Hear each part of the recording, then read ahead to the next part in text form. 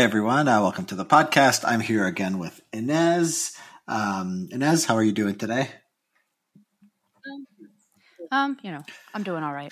Okay. Yeah, that sounds not very Scary times in the world. I know they just issued a alert for all American citizens abroad to be on like heightened alert for violence. That strikes me as a little bit hysterical. Scary All time. Americans abroad. So if you're in Iceland right now, you should be worried that the Israeli-Palestinian conflict is going to come for you.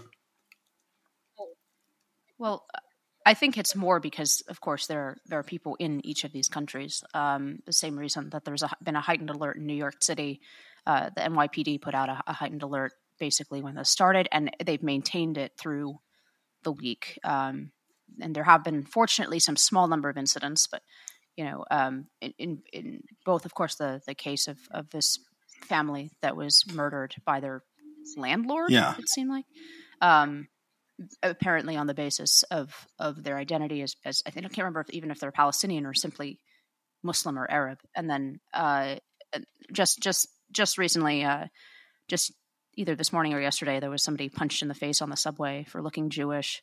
But these are still relatively small. These are still relatively small incidents, but I don't know. You look at the streets in some of these, especially European capitals, you can see why there's a heightened alert. Yeah. Plus, this is just starting. I mean, this very easily could turn into a big regional war. Anyway, so all of that. The U.S. is always sort of giving alerts. I always think that sort of. I think they're just sort of like an abundance of caution. I had a friend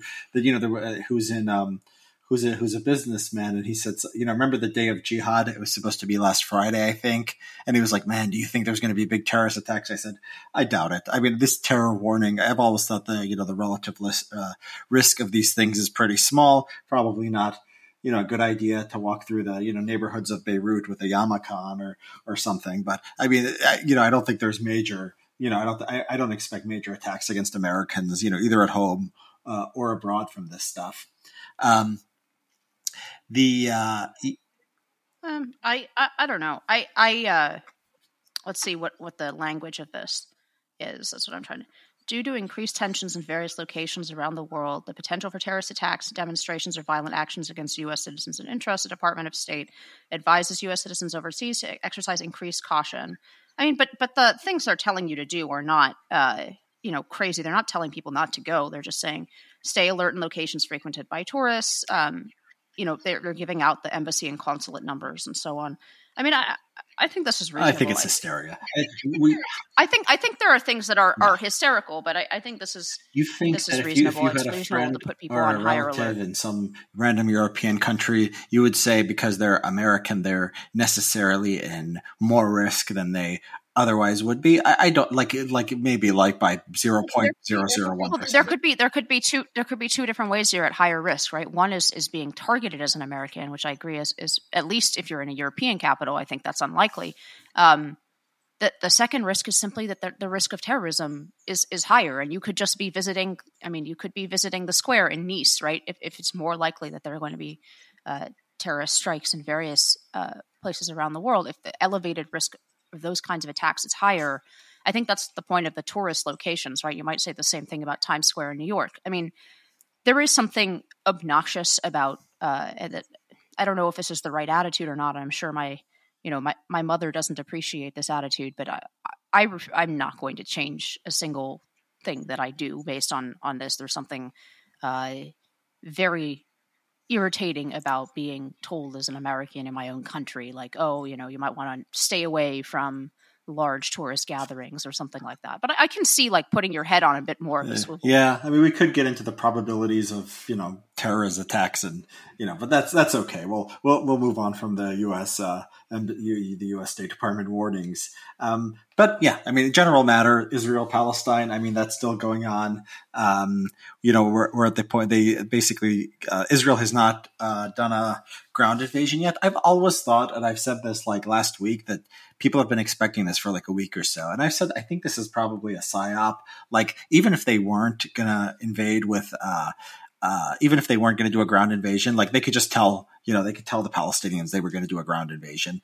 I think that not that I know anything about military stuff, but if it was me, I would just blockade and bomb for a very long time. Like, I don't know why you would start sending your troops there when basically looks like it's getting really desperate within Gaza. And, they're begging for aid, and the Biden administration is working out some aid, but it's like, it doesn't seem like it's that much, and it's questionable whether it'll all get there. And so the situation is really bad in Gaza. So what's your take on sort of the war and what we've learned, in the last few weeks? I mean, a lot of the practicalities are not, and I'm far from a person that's like an expert on the practicalities of this, but I feel like people forget a few things. One, how small Israel is, which we mentioned the last podcast. You're talking about 9 million or so people. I think there are at least 500 million people in the surrounding countries that are hostile to Israel, right? So it's a very small country.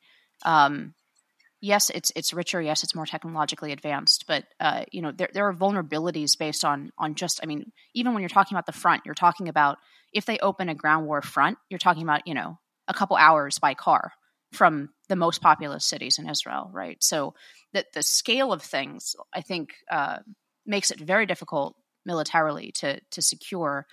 And then there's the if they have to do a ground invasion into Gaza.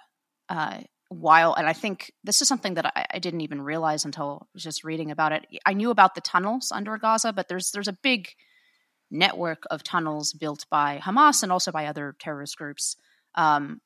That's a base of operations that if they do a ground invasion, I mean, they really want to at least, and I don't know if it's possible. Edward Lukevox says it's impossible, but other military experts say it's not impossible.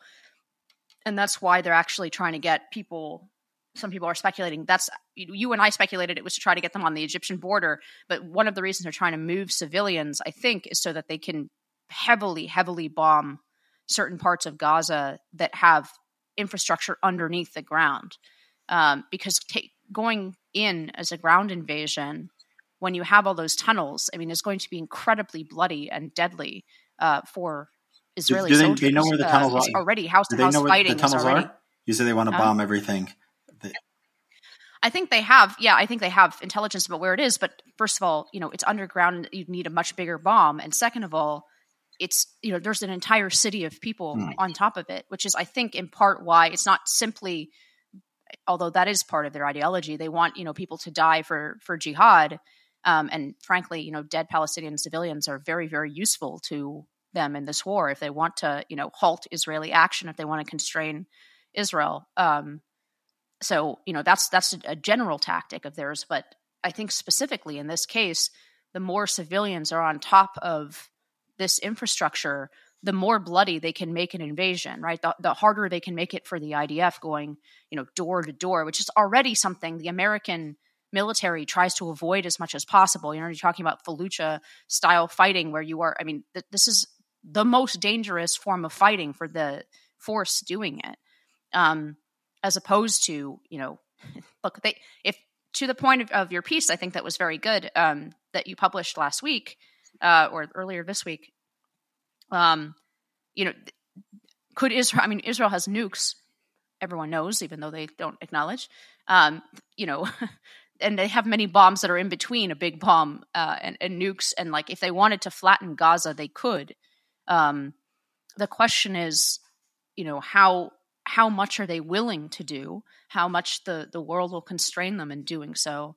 And I think those are not equivalent questions, right? I think the constraints placed upon Israel are totally, to use their favorite word, disproportionate than is placed on any other sovereign state responding to these kinds of attacks. So, but leave that aside for a moment, and that's what I think is so interesting about the piece you wrote. That there are constraints coming from within, right? Constraints that we don't want to let go of, that make us, sort of Western or civilized nations in waging this kind of warfare. And so that is the question. I think they're also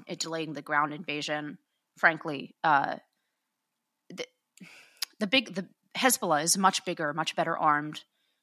Could make a real war in the north. I mean, I know that the U.S. carriers are there and Biden's statements are there to try to prevent that from happening, but they have to take that into their calculations, right? They didn't call up 350,000 reservists to go to Gaza, so I think that's probably there's probably a lot of stuff that we're not aware of happening, a lot of talks happening behind, and then of course the third aspect of it is the leadership of Hamas is in Qatar, in 5-star hotels. So are they going to strike Qatar, or are they putting together some kind of assassination team? Who knows?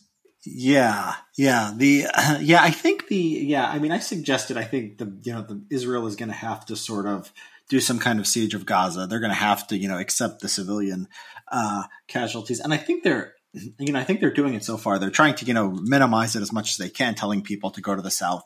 There's a graphic in the Washington Post which shows where they've basically been hitting the northern half of Gaza, the places that they told people to evacuate. I was surprised to see Gaza. One of the leaders of Hamas did an interview where he said, a 24-hour truce and we'll release we'll release the women and children, I think he said, civilians. And I think that just shows that sort of the coercion is probably working. They killed one of the major commanders in who was hiding in a refugee camp. And so it does look like the coercion campaign is working for for what you can get out of sort of 2 weeks. I think it's sort of, I haven't seen reports on if we have estimates or we know how many people are left in northern Gaza and how many people actually stayed behind.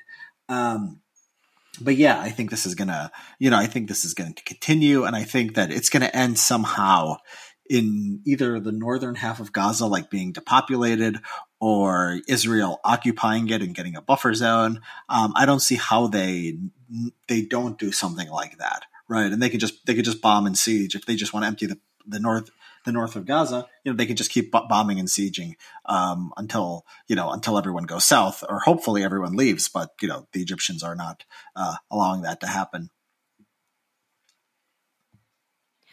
Yeah, I mean, first of all, it's also Hamas not allowing it to happen, even within Gaza territory, right? If even the move into the south, which I actually now suspect has to do with some intelligence as to what is underground in the northern part versus the southern part of Gaza. Well, it's just a buffer zone, right? Yeah, I think it's just a buffer zone. If the people aren't there, then you can't be attacked from there. Well, also it could be true, and I don't know, but it could also be true that the major infrastructure underground that Hamas has been using is mostly in northern Gaza, right? And that would make sense because it's alongside the border. Well, southern Gaza also has a border, but if you look at it could be that they are trying to move everyone out to level I looked at a population density map. So yeah, southern Gaza also borders Israel, but it's pretty much empty land. So northern Gaza is like where the actual settlements are, right? So if you get everyone to southern Gaza, they're bordering the desert at that point. So yeah, this makes a lot of sense.